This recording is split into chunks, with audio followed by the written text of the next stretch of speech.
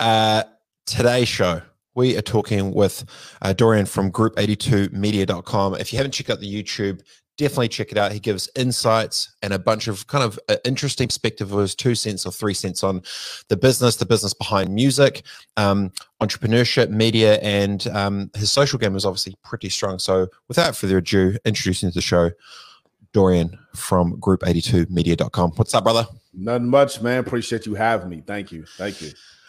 So I see sun's out, guns out, huh? You got Texas getting swole over there, you go? Yeah, man. I just got back from the gym, man. And I usually try to lift like at night, but I knew I had this and other stuff doing today. And I was in the gym today, man. And this, I guess it's when the serious people in there. I mean, it was a lot of super jack folks in there they just eat salads and drink smart water all day. Had me feeling some type of way. So I might have to go back later, man, do 2 of these now.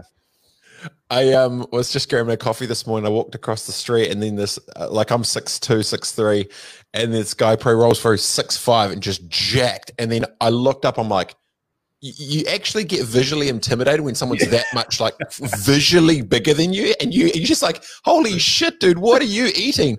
And then I thought about, wait a second, if I'm 6'3", like 220, 30, whatever it is, probably a bit more with the Corona pounds.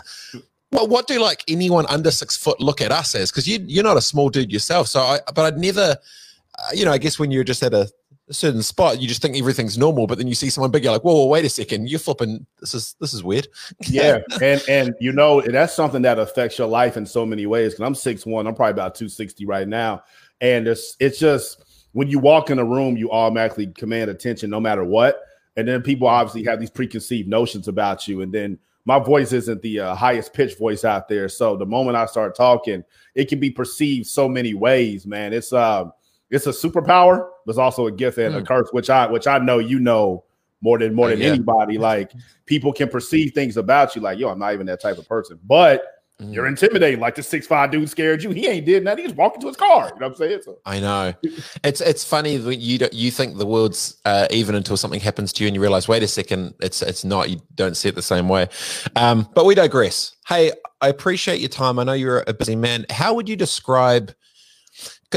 It's interesting from the outside. Like, I don't know you personally, but I get the vibe of you cross this bridge of understanding between artist and creative, but also commerce and business, right? And there's not many people that sees both sides of the coin. How do you describe either what you represent or what you do within the ecosystem of music and business? Because it's quite interesting. There's not too many people like you. Yeah, well, the thing for me, man, I was born August 2nd, 1984. So my entire childhood was, well, not entire, but the 90s was a huge part of my childhood. And I had young parents. My parents had me when they were 21, 22, respectively. And so, and my dad was in the military. So in the 80s, Black family, military, we lived in Japan. And so back then, like, my dad, CDs and anything Teddy Riley touched, Michael Jackson, Janet Jackson, Bobby Brown. I'm listening to all that stuff. And then once the 90s came, my parents are from Ohio. And so the funk era was what they grew up on. But the 90s was G-Funk, Dr. Dre, Snoop, Death Row.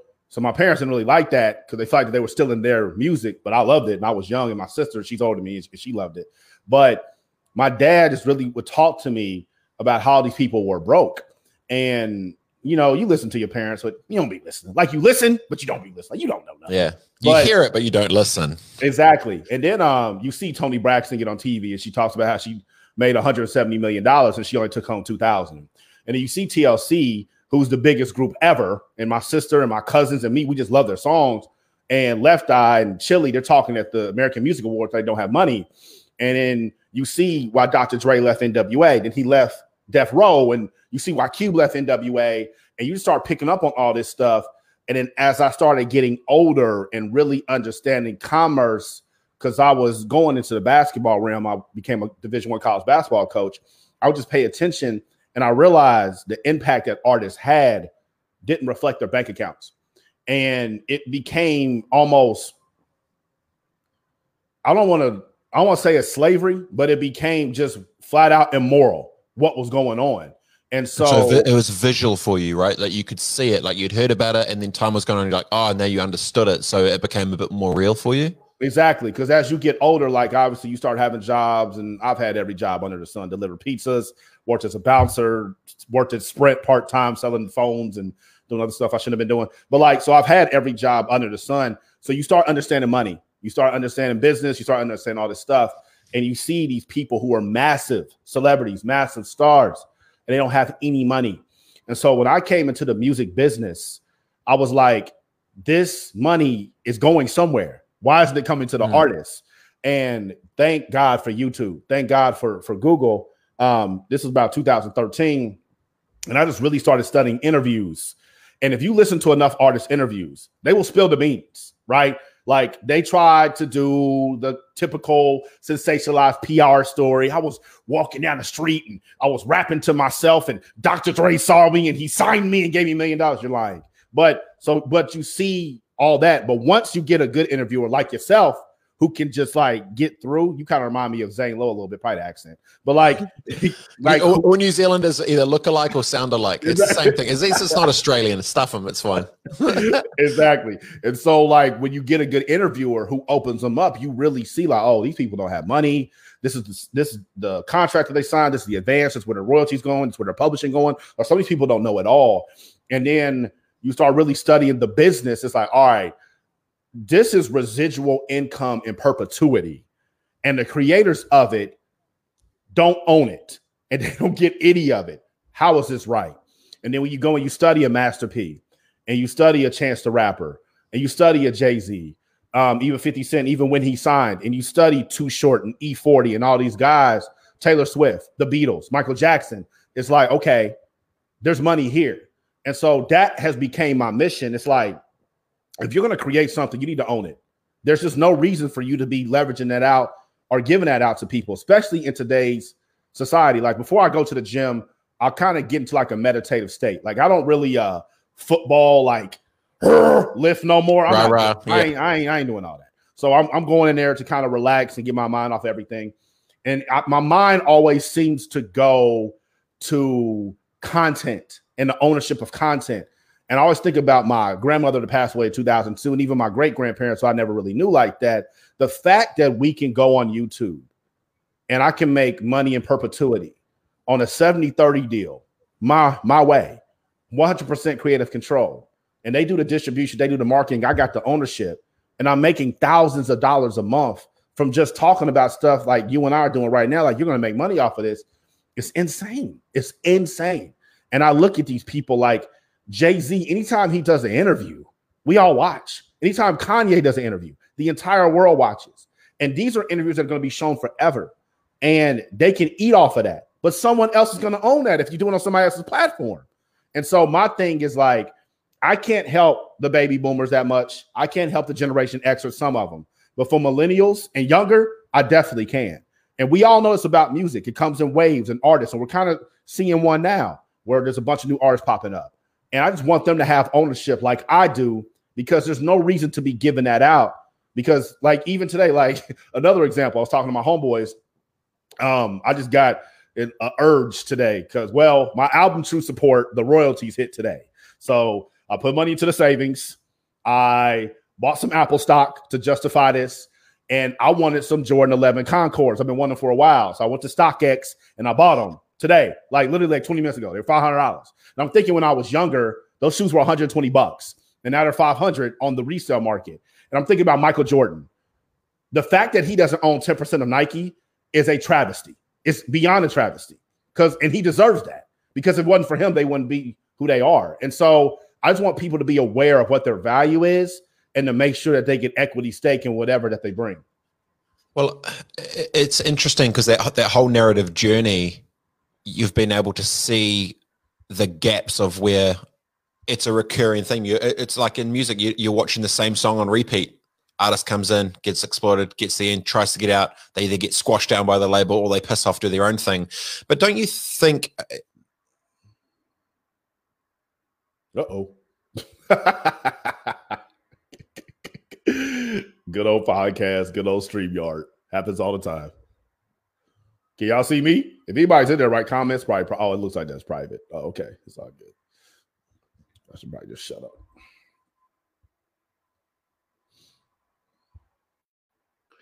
Sorry, back in there. There you It go. always Sorry about happens. Always happens. that. I was just saying it's like a song on repeat, and you've just seen the artist come through, get squashed by a label, come through, get held down, come through. But now, obviously, with SoundCloud and with YouTube and stuff, it feels that, you know, with the Russes of the world and the Chance the Rappers, you know, dude's making $1 million just off his hats.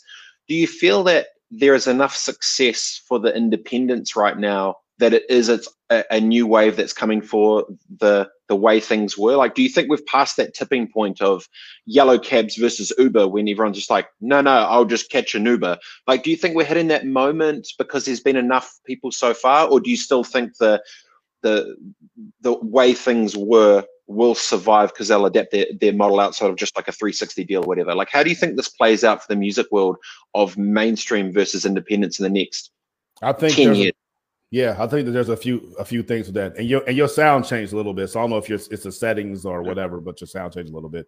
But like, I think there's going to be a few things with that. I think people place so much of an emphasis on fame, and because they place so much of an emphasis on fame, if you go to a label, they can make you famous. They can make you more famous than being an independent artist can. They can make you famous faster, and we have been socialized that fame is more valuable than money for some reason, because we think fame equals money. But if everyone knows I'm famous, that's more valuable than how much money I have in my bank account and nobody knows. And so a lot of artists get into it for that. And so when you have TMZ and all these gossip sites and everything that's going on, it continues to push that. And so when an artist changes their mentality on that, that's what they can be like Russ, they can be like Chance. And then another thing that needs to happen is the transparency of information. There still is a lot of stuff in the music business that people don't talk about because A, either artists can't talk about it because they signed an NDA. B, they don't know what they signed at all. C, they're scared to talk about it because they don't know how to make money on their own. Or D, they might have all that information. They just don't want to talk about it because it might not be their personality. Russ has the personality where he talks about this stuff. Chance has the personality where he talks about this stuff. I have the personality where I talk about this stuff, but it's still going to take more people. Like what Kanye did with Twitter when he revealed all his contracts, no artist had ever done that. But the reason Kanye is able to do that because he's making billions of dollars through shoes and apparel. So because he's doing that, he doesn't have to get his money from the label daddy. He's getting his money somewhere else. And so when you have more artists who are going to do that and reveal what's going on with radio promotion and reveal what's going on with touring, how Live Nation owns a lot of these venues, and reveal what goes on when people, they want to be on Vivo on YouTube. What that means, you're actually signing over your YouTube rights in perpetuity. When they start revealing this stuff, that is what's going to empower independent artists. Every other industry that has experienced a surge of independence is because they had the information from people that were in it, and they told them, hey, you don't have to do this anymore. But because there hasn't been an artist that's as big as Drake, that's independent, people are still like, yo, but you're not Drake. You're not Jay-Z. You're not Cole. You're not Kendrick. Yeah, I'm not. But they came out in 2009. If Drake debuted today, I don't know if Drake would even sign. He wouldn't have any reason to. So that shift is going to happen fundamentally. And I think we're probably going to see in the next 5 to 7 years. Interesting the word empowerment, because I've been thinking about when it comes to the talent with stuff like this, it becomes either, you know, you're saying, you know, a Cole or a Jay or a Drake, but at what point is the balance between empowerment versus exploitation?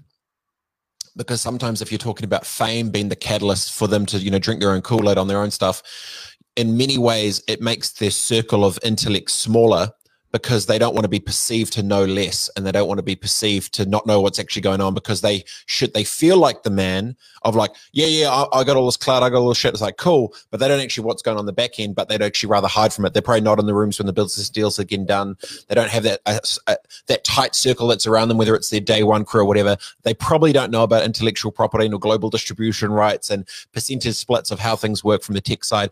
So in many ways, the game still from an exploitation side is actually geared towards itself and its own self-interest. They probably don't want to be messing with people that are extremely intellectual with their rights and stuff. I'm sure that's why a lot of people probably hate I can imagine a lot of the mainstream, the big boys probably aren't fans of Russ, which how he's so vocal about certain things, because he's bringing empowerment against exploitation, right? But it feels like there's chips at the armor of it. But for you, the content that I've seen, you're very confrontational. Yeah. Right? And I love it. That's a great way to put it. I love it. I love it because, there's certain things that I get extremely passionate about, but it's when passion and emotion mix with intellect on something that you genuinely care about, and you just get hyped, you just flip and go to town. Why does the combativeness come for the fear of future regret that you have for other artists that might get screwed, or is it for yourself because you can see it's broken for you? What's the tension of your own frustrations versus the future regret of others? That's an outstanding question. I think there's a few parts of that because I'm not frustrated or mad on social media, which people don't believe that, but they don't. Like this social media, this internet, this isn't going to make me mad. If it gets to be too much, I'm going to turn it off. But what it is it's literally naturally my personality. Like we talked about in the beginning of the interview, I have a deep voice. I'm a big dude. When I start talking, people pay attention. It comes from my dad. It comes from my grandmother. It comes from my aunts.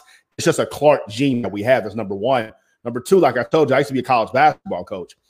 When you're coaching kids, you can say, hey, man, I would like if you would set that screen at the top of the key, because when he comes off the screen, if you really, really set it nicely, we'll be able to get into the lane and we can get a corner three. Hey, man, set the goddamn screen like we went over in the scouting report. Like, you have to talk to people in a language that they understand, right? And because I'm so used to dealing with that, I saw when I came into the music business, a lot of the players, their age, their demographic, they also made music too. And they don't respond well to that fluff shit because it doesn't get you anywhere.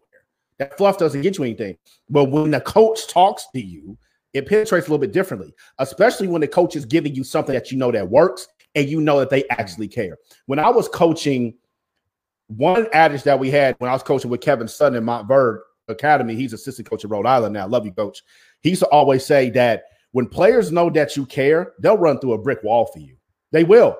And so I don't even be thinking about that when I'm making my content, but people can see that. Like, I genuinely care because, A, I'm an artist. So everything that I'm saying, I'm doing, and I need this stuff to work. But B, it's also that fluff has got us to this point. Us not being in those rooms like you were talking about has got us to this point. Us not understanding global distribution rights and intellectual property law has gotten us to this point. I got a clip on my page on Instagram and on YouTube where 2 Chainz, like now he has a label, he's signing people. And he was talking about how early on he wasn't going to his own meetings. If you know anything about 2 Chainz, he's an intelligent dude. This is a smart dude. Like, he's not street smart. He's street smart and book smart and social smart. But he wasn't even going to his own meetings. It's like we have to take ownership. And when you look at somebody like Baby at Cash Money, who was a 100% street dude, but he was able to negotiate him and his brother Slim, one of the best record deals in the history of music that they study in law school. If he can do that, what can you do with your college degree or your master's or your cousin or whoever, right? It's just a matter of having the courage to actually do it and go up against the system. And I think that's where that passion really comes out, combined with my natural personality. It's when you can clearly articulate intellectual things behind what's actually happening publicly, it gives a lot more leverage because you actually know it from the inside. And so it becomes quite a dangerous little speedboat of a little microphone inside the machine that sort of, extrapolates it out. But for you, like, do you feel that your mission on this is to try and, are you trying to bring balance to the game? Are you trying to, like, obviously there's an empowerment for those next sort of artists, but if you fast forward, if you had all the resources behind you, if you had a big machine that was, let's say a flipping YouTube came along, all right, cool. Yeah. Bring balance to the force. What would you do, and what would that look like to like scale fairness to where you see it's unfair right now? How would you change it? Yeah, I mean, I just really want, like you just said, it's unfair to just give everybody an opportunity where your hard work is rewarded like it is when you're inside of a label system. Like right now, you can be inside of a label system and you can have a fan base the size of mine when you get signed, and they'll immediately take you to the top of Rap Caviar, one of the most popular playlists on Spotify. You can get that top spot. Why can't an independent artist get that spot? Like, why can't an independent artist get on the radio? Go ahead. No, like when I was talking to Ski about this, actually, about how they're manipulating who's hot by what record labels are paying to be on the playlist on each one, and then individually themselves are then wrapping up a whole bunch of themed genres to then run as a mood, which then they own all the rights to as well. So they're syncing that up. But yeah, but you're exactly right. So continue. Yeah, which is bullshit. It's just like, the one thing about music is the people are going to tell you what's good, and the record industry doesn't. They listen to them, but they know they can manipulate them a little bit too. And you can manipulate them as much as you want. But at the end of the day, an Old Town Road is going to penetrate the system. Like, people liked it and it blew up. You know what I mean? And that's going to continue to happen. And it just makes more sense to me. It's a lot more lucrative to me. If they just had to, like, let's say Google got behind me, using your example, Google, which is YouTube, they got behind me. With everything that I'm doing, we will be able to compete with Universal tomorrow, because now the people have chosen me and I'm at the forefront. And then whether, man, you like my music or not, it doesn't matter, but the message is going to be out there. And now it's a level playing field. People always talk about how music is a competition and they compare it to basketball the most, especially rap, because it's black. But it's just like, it's not. The Lakers won. The Lakers won 7 games, 4 series in a row. LeBron was MVP. They won. Who won this year in music? There's no objective winner. None whatsoever. And they try to act like that it is, like you just said, who's at the top of the playlist, that's who's hot. I just listened to Jack Harlow's song, Tyler Hero. He was the #1 spot on Rap Caviar. I turned it on when I was working out. Love the song. I like him. You can't. Is he hotter than Cole? He's hotter than Kendrick? Is he hotter than Drake? No. But if you don't know anything about rap and you go to Spotify right now, he's the #1 spot. You would think he's the hottest. Is he the richest? He don't own none of that. You know what I mean? So it changes the narrative, because if you can control the media, you control the messaging, you control the seeds of the perception of what other people think, right? Which is exactly why anyone who's doing any type of big power play with governments, they control the media, then they control the narrative, they control the messaging. It's interesting to see that clearly is transitioned over to music, but which I'm imagining, like, I don't know the music game at all. Like, I've got friends that are in it, and I've got, from New Zealand, and a couple of people have done pretty well, but I'm imagining from the same 1.0 hustles of giving the DJ $100 at the club, or to spin the CD on a Friday night, whatever that shit is. Now it's like, okay, cool. Now I've got to plug into the Spotify Connect that does the playlist, and just, send him a quick 10G or whatever the thing is. So I wonder how the people are trying to game the system now in digital, because can those individuals just walk straight up to the DJ? Probably not. How do they then navigate that sort of, how do you hustle the game when it's technology driven now? Like, from what you've seen of how people are doing, how are they doing it? Well, what the labels did is early on, because Daniel Ek, he owns Spotify. Spotify's been around since like 2007. And he's from Sweden. So early on, he had the software, but he needed the music. And who had the music? Universal, Sony, and Warner. So he had to broker licensing deals with them. But they didn't just broker a licensing deal. Universal, Sony, and Warner had equity stake in Spotify. And so that's payola in the highest form, conflict of interest in the highest form. I think Sony sold their shares a few years ago, but Universal and Warner still have equity in it. And so you have that. And so if you're an independent artist, you got to fight that. Another thing Spotify just announced, like this day, it's announced this last week. So Drake's new album's coming out, Certified Lover Boy. I don't know when this interview is going to air, but January 2021 is when the album's dropping. And what Spotify has introduced is a feature for the labels, where when Drake's album gets done playing, the last song, Certified Lover Boy, you can pay for that next spot on everybody's personalized playlist or whatever for a They're lower, selling the gap. Yeah, they're selling the gap for a lower royalty rate, right? So, like, let's say the example I gave on my social media was Little Broke Ass. Like, Drake is a Universal artist, right? Let's say Universal signs a new artist called Little Broke Ass. Once Certified Lover Boy gets done, Universal will pay a lower royalty rate to have Little Broke Ass a single get played right after Certified Lover Boy. So when all of us go listen to Drake's entire album, now once we get done, the next song's Little Broke Ass. Now we're streaming him, and now he's the hottest. Now he's in the system. As an independent artist, that's not fair, because how do I get in there? But Billboard isn't fair because they do the same shit. Radio isn't fair. So as an independent artist, you got to find back routes. And independent playlists have been the best way for me because their playlists owned by people you like myself or like you or like people that work at Cracker Barrel. I don't know if y'all had that in New Zealand or whatever, but like, and you can hit them up on Facebook like, hey, add my song. You can pay them $20, pay them $30, $40, $100. And that's the new paying the DJ. But those playlists do not have the reach that Rap Caviar, nor does it have the same effect as being the next song after Drake's album. You know what I mean? And so there's so many back routes that we got to take that they always try to game the system. Like the music industry always does this. It's interesting there. I was just putting down a note, if you look at Google, it's technology driven, which is algorithmic based for your likes, your blah, blah, blah. So basically it's a non-human curation set for you. With music, it is actually even the most technical world with global distribution. It's actually fully analog one-to-one of relationships because it's human curation. So weirdly enough, the most powerful thing that has global distribution is actually the other way, which is then back to the backhands for that's really interesting, because in a world where technology was supposed to, so instead of people giving, the algorithm shit on YouTube, you wonder, it's like, wait a second, maybe we need to look what the humans are doing on the other side here, because that power of influence is like, I'm sure the curator of Rap Caviar, that individual, I can almost guarantee you there'll be silent weight put on them by a potential vested interest in its own company because it's in its self-interest. Yeah. And I can also imagine that it's probably that new hustle, if it's existing on that side, every other spot you look at will be happening more and more.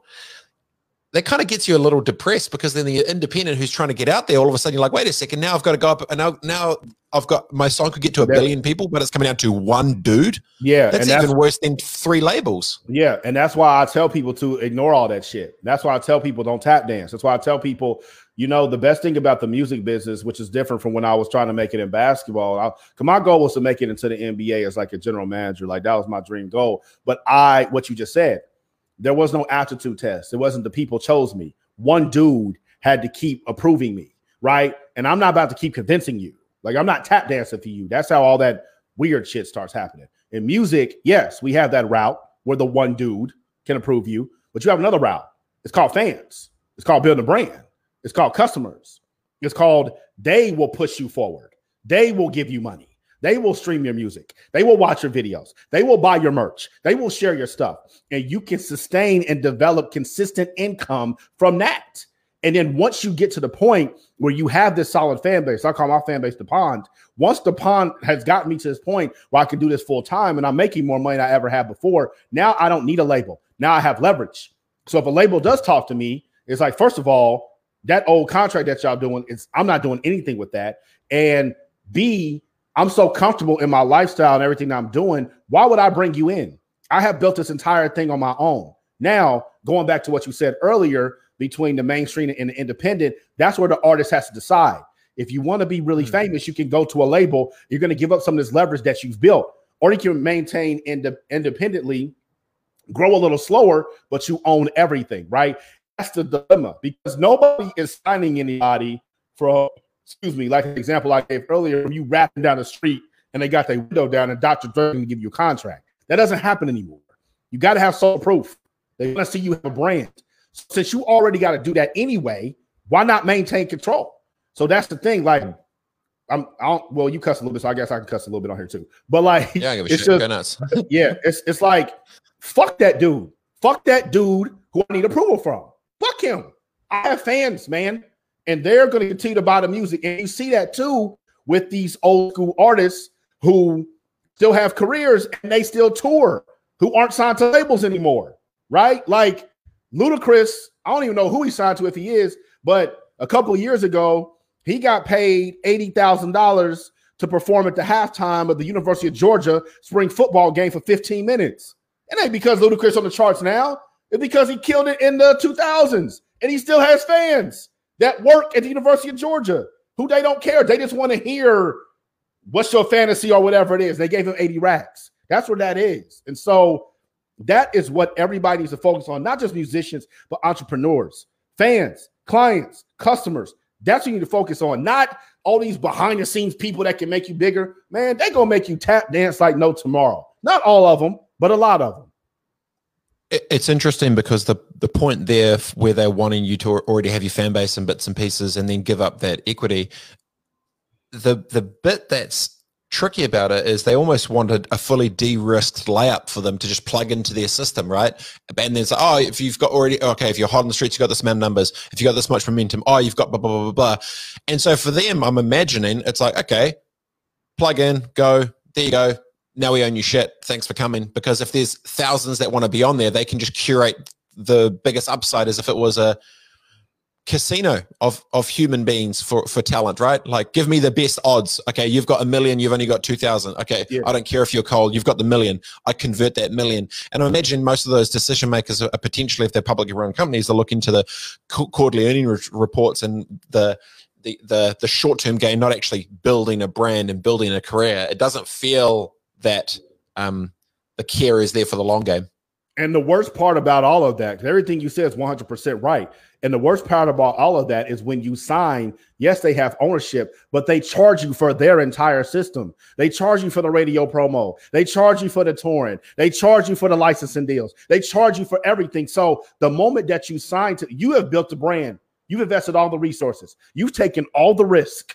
You have built this turnkey operation, and now I'm signing over to you, and you're charging me for what you said that you're going to help me with.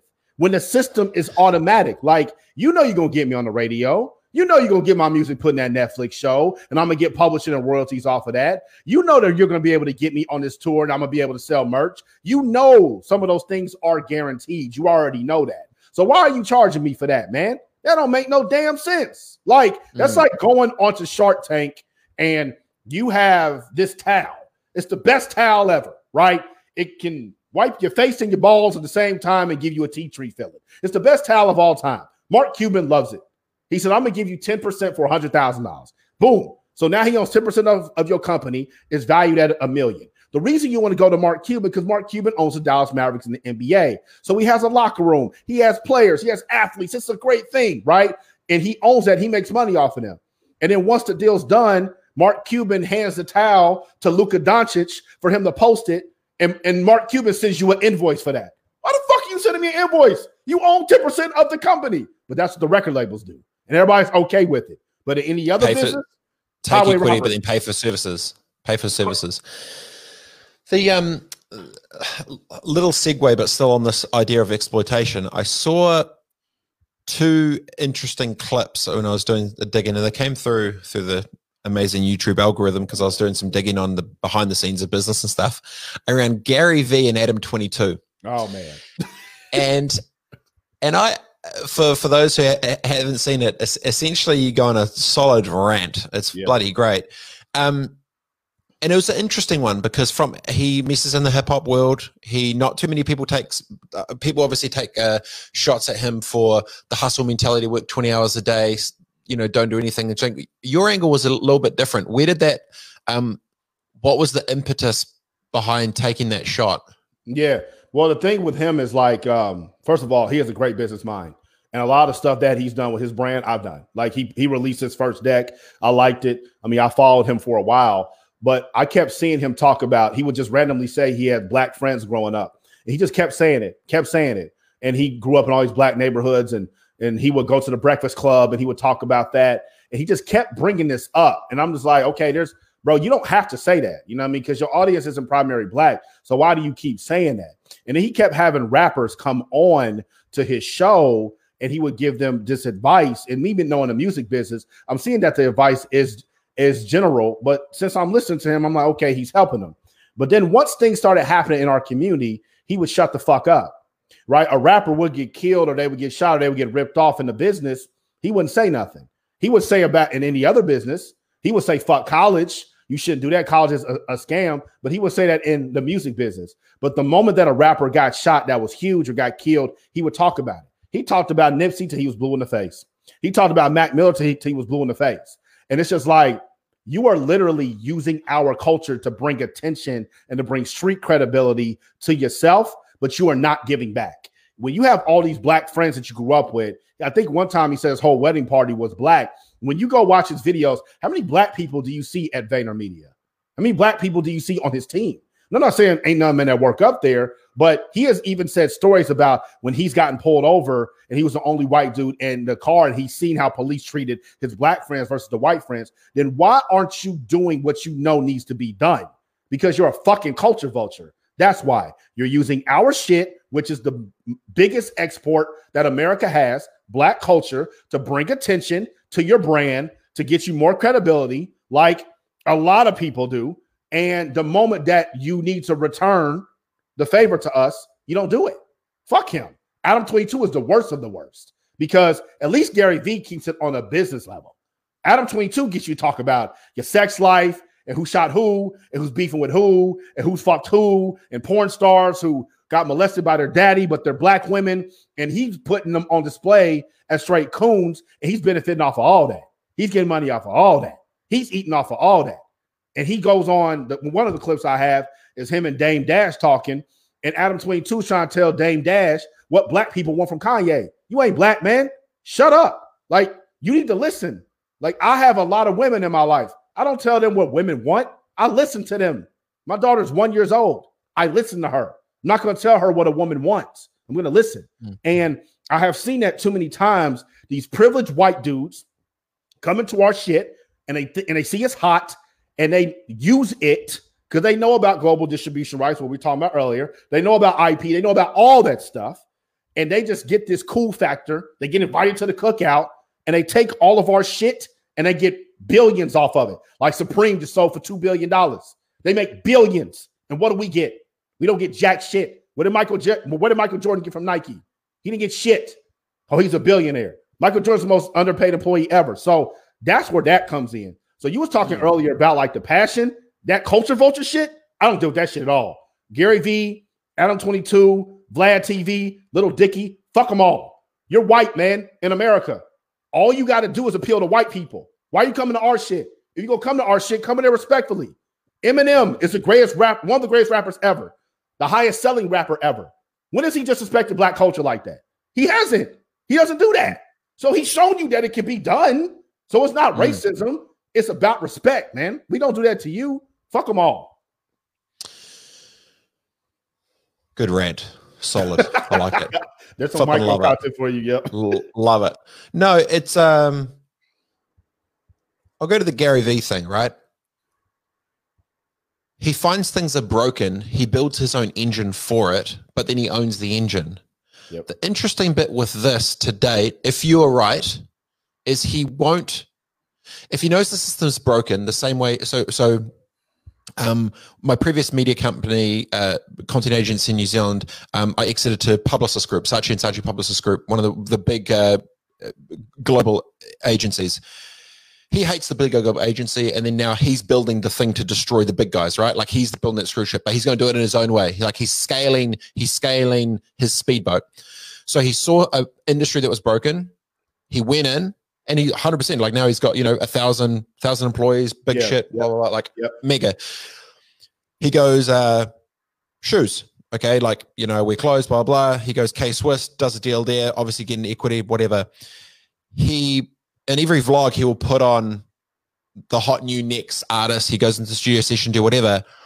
If he doesn't get fully into the music game and launch something to do it, that would probably prove to your point right, because it's taking the bits of, I want to be associated but not actually help them, because if everything you're saying is correct and the industry is as stuffed as it is, it's like media, a lot of people know media is stuffed. Music, everyone pretty much knows music stuffed. Yeah. The question should be, well, if you're going into sports management, if you love sports so much, if you go into business and you love agency world and you love agency so much, but then you've got all these black friends and all this hip hop career, if you're homies with Nipsey and all this other stuff, shouldn't the next play be actually launching the music 2.0 of exactly what you're talking about, where it's scaled empowerment for the independents at mass that then take care of those big things? Because if you're thinking about billion-dollar industries, agencies are great, but music in perpetuity potentially might be a lot bigger. So I guess what I'm saying is, I'll be interested in the next 10 years if your thesis is right, because if he doesn't do something at scale within music,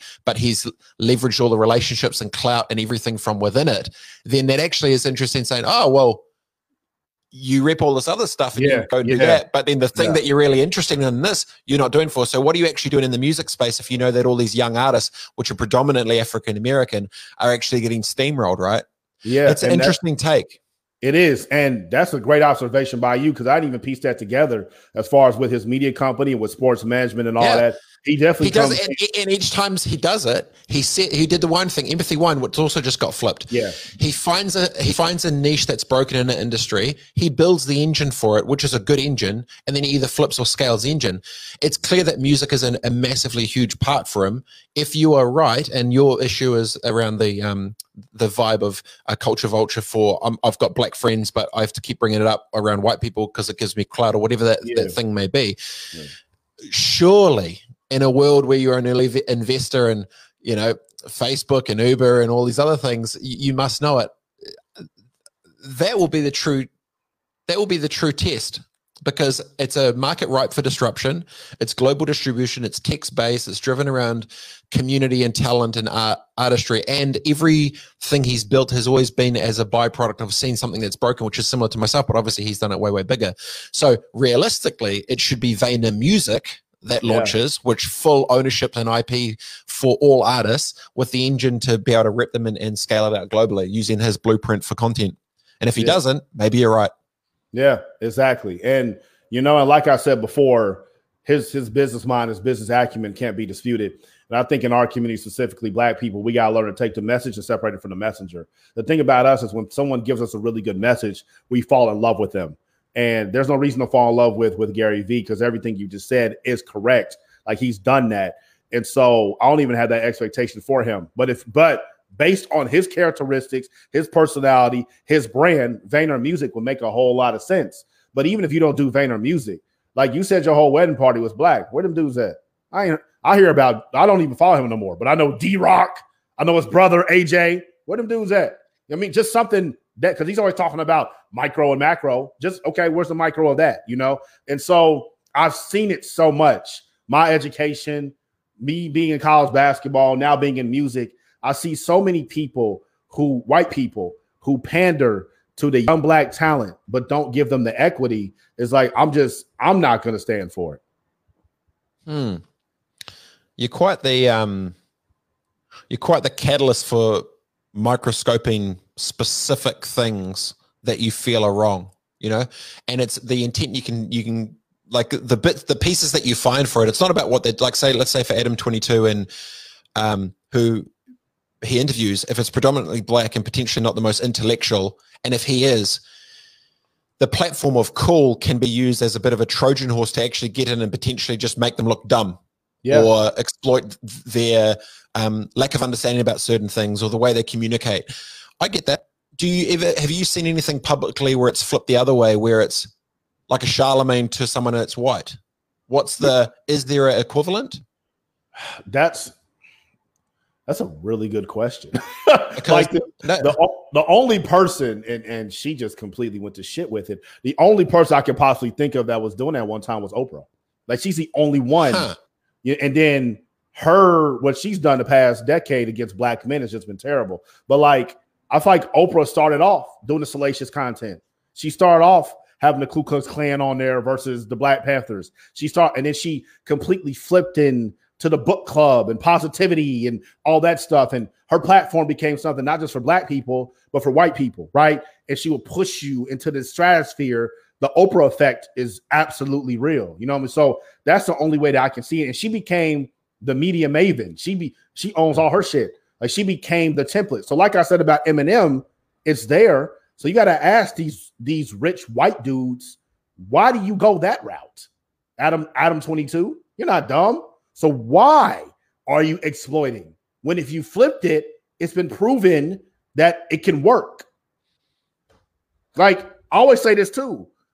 Why is the news so negative when we see the reuniting of soldiers with their families and everybody is touched by that? We see kitten videos. Everybody's touched by that. Everybody gets moved by a positive story way stronger than they get moved by a negative story. So why in the hell do y'all keep pushing the fucking negative all the time? I'm not saying we need to have on rose-colored glasses. I'm not saying that. But damn, can we get some balance? I mean, and then when it leads to commerce and my people are the ones not getting any equity and we're doing all the work and it leads us getting shot by police, politically, we can go there. It's like somebody got to say something. What's interesting, Dorian, about that is when they're going for the short, quick win for the clickbait, topical, relevant thing, that it's a cycle. It's like a news cycle. It's like I remember, I think Jon Stewart got interviewed in this one thing, and he just said, my brain had just got sick and tired of just doing the same loop. I just done a loop every day, new cycle, new thing. What am I talking about it? And you almost wonder for people like that, if it's just car wash mentality, drive through day by day, you don't have depth and longevity. It becomes over time, without the depth, there's not that glue that attracts it to it. It becomes like a little flashing light, like there's no depth, right? So I think you're right for the short term, but if you look at the Oprahs of the world when it's long tail and becomes bigger than itself, it's having the courage and bravery to be able to flip that from exploitation to empowerment. But I think, to your point, those type of people who build a platform on exploitation, I don't feel have enough driver internally to know that the right thing to do is to flip it to the empowerment piece. See, Oprah did, but I disagree. They know, they just don't want to. Okay, yeah, okay. No, you're right. Yeah, because I think we underestimate how intelligent that these people are. Because these systems have been created, it takes a lot. That's why I never shoot down an entrepreneur. I'm not shooting down Adam 22's brand. That shit took a lot. I'm not shooting down Vlad TV's brand, Gary V's brand, Little Dickie's brand. It takes a lot. No matter what entrepreneur, no matter what advantage you have, it takes a lot. A lot of people hate Donald Trump. He became a billionaire. That takes a lot. But the morals, like that is what gets caught up. Because what you keep saying is about exploitation versus empowerment. Everything that you said is right. It's about the loop and they all want to flip it. But it's the same mentality with the labels. It's the exact same thing. They have no incentive to empower because everybody's chasing the fame. And like the example you gave about the casino, which is great, they can just go get somebody else. And they know they don't need to. Yep. And I'm going to charge them for everything that we do. And all my friends work at the radio and they work at Rolling Stone. They work at Billboard and they work at Netflix. We're going to get the royalties. We're going to get the publishing. We're going to own it in perpetuity. We're going to burn this artist out, give them some cocaine, get them some lean, give them some women, put them on tour. And then once his song, man, you didn't hit top 40. All that threshold, you didn't get 200,000 in sales. We got to go another direction. It's better if you do it independent because now you get to own everything. Okay, yeah. They got me famous. I'll do independent. Yeah, go, get away. And then we sign the next dude for 50,000 while we own all your hottest shit. I mean, they know. And they can use the system to push it. They can use the system to push that person to actually make him a thing. I just had a note here. I actually saw an interview with Oprah a while ago, and it was about her mindset shift. And she said, yeah, if it's about the intention of uplifting, enlightening, encouraging, and entertaining, if it's not that intention, we don't want to do it.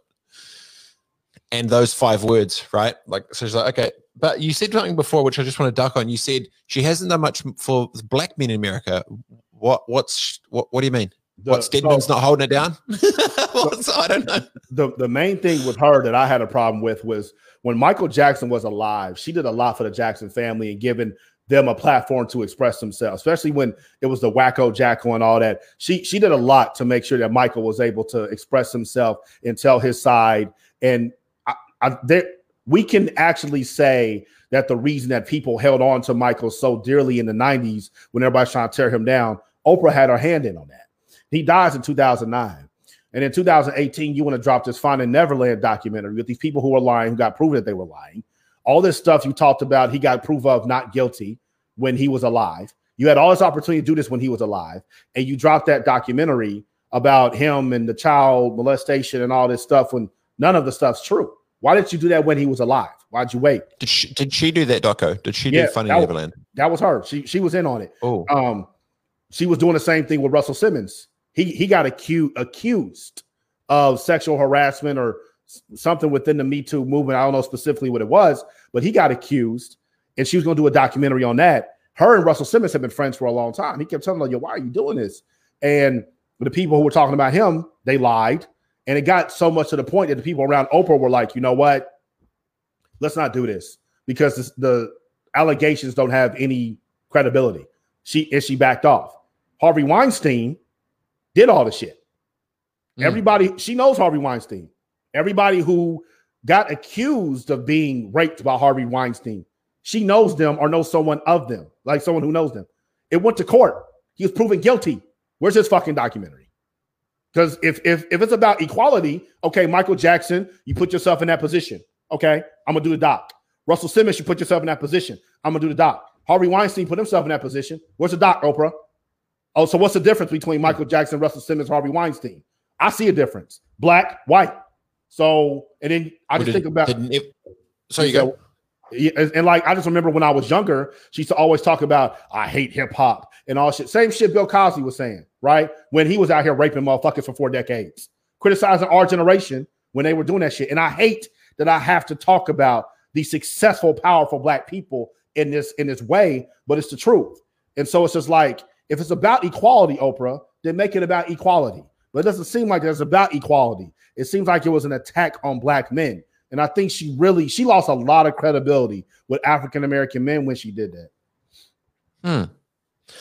Do you think that you can get to the empowering voice of Black culture as big as Oprah being so combative with the game? I think in their era, no, because anybody who rose like that, they got picked off, something happened, they spread rumors, whatever. I think in this era that we're in, and I think this is something people need to credit Trump for, he has shown that any behavior is acceptable.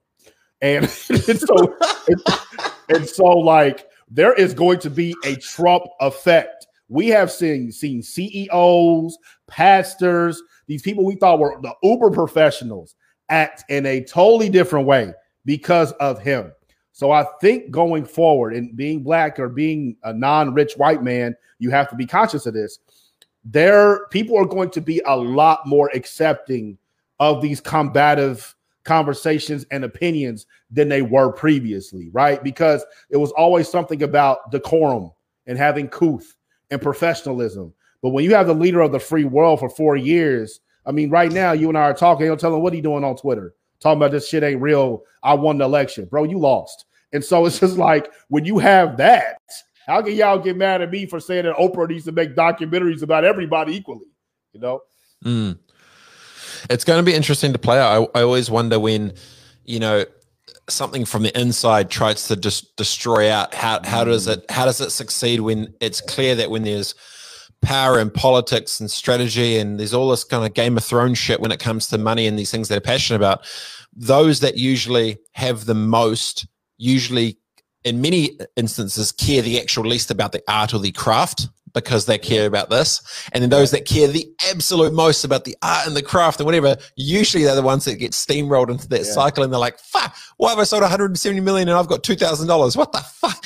Like it becomes this, to navigate that world just seems extremely difficult. So look, man, I really appreciate your time being able to jump on and have a good banter, because there isn't too many people, as I said right at the start, Dorian, that are an artist that understand the creative side, that are also commercial, that genuinely understand the business side with the intent to try and help future exploitation of those that either coming up underneath you or wherever, but at the same time trying to empower those around to, try and fight the two tensions. So it's been really, really interesting talking to you. So where to from here? What's the next big thing? What's next for Dorian in the world from 82 Group? Yeah. Group 82, sorry. Yeah. So right now, we got Black Friday sale coming up. So anybody if you're in Group 82 Media, Group 82 Media. So Group 82 Media is for all entrepreneurs. So anybody that does anything, we help you. Because I started off with Group 82 Music and we still have that, but it was really tailored towards music artists. And so a lot of people like yourself, real estate, fitness, whatever, kept hitting me up like, hey man, can you help me too? So we launched Group 82 Media. So we got Black Friday sales coming for anybody that's looking, social media ads, getting your website built, Facebook pixel installation, email funnels, hiring interns, like a lot of services we do at group82media.com. Go check that out. We got a sale coming up for Black Friday for music artists, Spotify players placement, websites, merch store, beat store, any of those things that you needed, cover arts, biographies written. We have all that. So go check us out, Group A2 Media, group82music.com for that. As far as with my brand, I'm really, really going hard on YouTube right now. Listen, and I'm going to say this because I really want your audience to understand. YouTube is offering distribution deals 70-30, where you keep 70% of the revenue. They get 30%. You own 100% of your masters, essentially. You have 100% creative control. You can release content as much as you want, and you get paid money. I don't have to call a single advertiser. I don't have to approve a single advertiser. Those ads run on my channel, and this is stuff that you get in perpetuity. So for every artist that wants a distribution deal like Master P, or for every person that's looking for residual income, you need to be making content every single day for YouTube. You need to be making content every single day for Instagram. You need to be making this content because that is what's going to win out, because the internet doesn't end. It's not a movie. It's not a fad. It's going to go on way after us, right? AR is here, but it's coming. AI is here, but it's coming. Virtual reality has been here for a long time, but it's really, really coming. And the people who put out the most content and build the biggest brand, they're going to get paid off of that the most, for their likeness and for what people want to see. You know what I mean? So continue to release content. Please do that. We have free ebooks. If you need help with this stuff, if you're an artist, group82music.com, free ebook, how to get 1 million streams on Spotify, go download that. Group82media.com, I got a free ebook. 3 social media strategies that actually work, right, that I've used, that show you and walk you through how to build your brand online social media, because most people don't know where to start. So go download that free ebook. It really lays the foundation for you at group82media.com as well. And if you got anything, you got any questions, shoot me a DM on Instagram at Dorian Group 82 on Instagram. I see the DMs. Now, if you come in there talking some bullshit, I'm not going to respond. But if it's legit, I'll hit you back. So, dude, I really appreciate your time. Dorian, thanks so much, man. Group82media.com and Group82 Music. Appreciate it. Best of luck for the yarns, man, and let the good battle continue, my friend. And best of luck in Texas. Absolutely, man. Thank you for having me. I appreciate it, bro. Talk soon. All right, have a good one. See you, bro. Champion. That was Dorian from Group82media.com. Very good chat. This has been Rebet Live, Dash Radio, Dash Talk X. Extremely interesting conversation. Have a good day, team. I'll see you soon.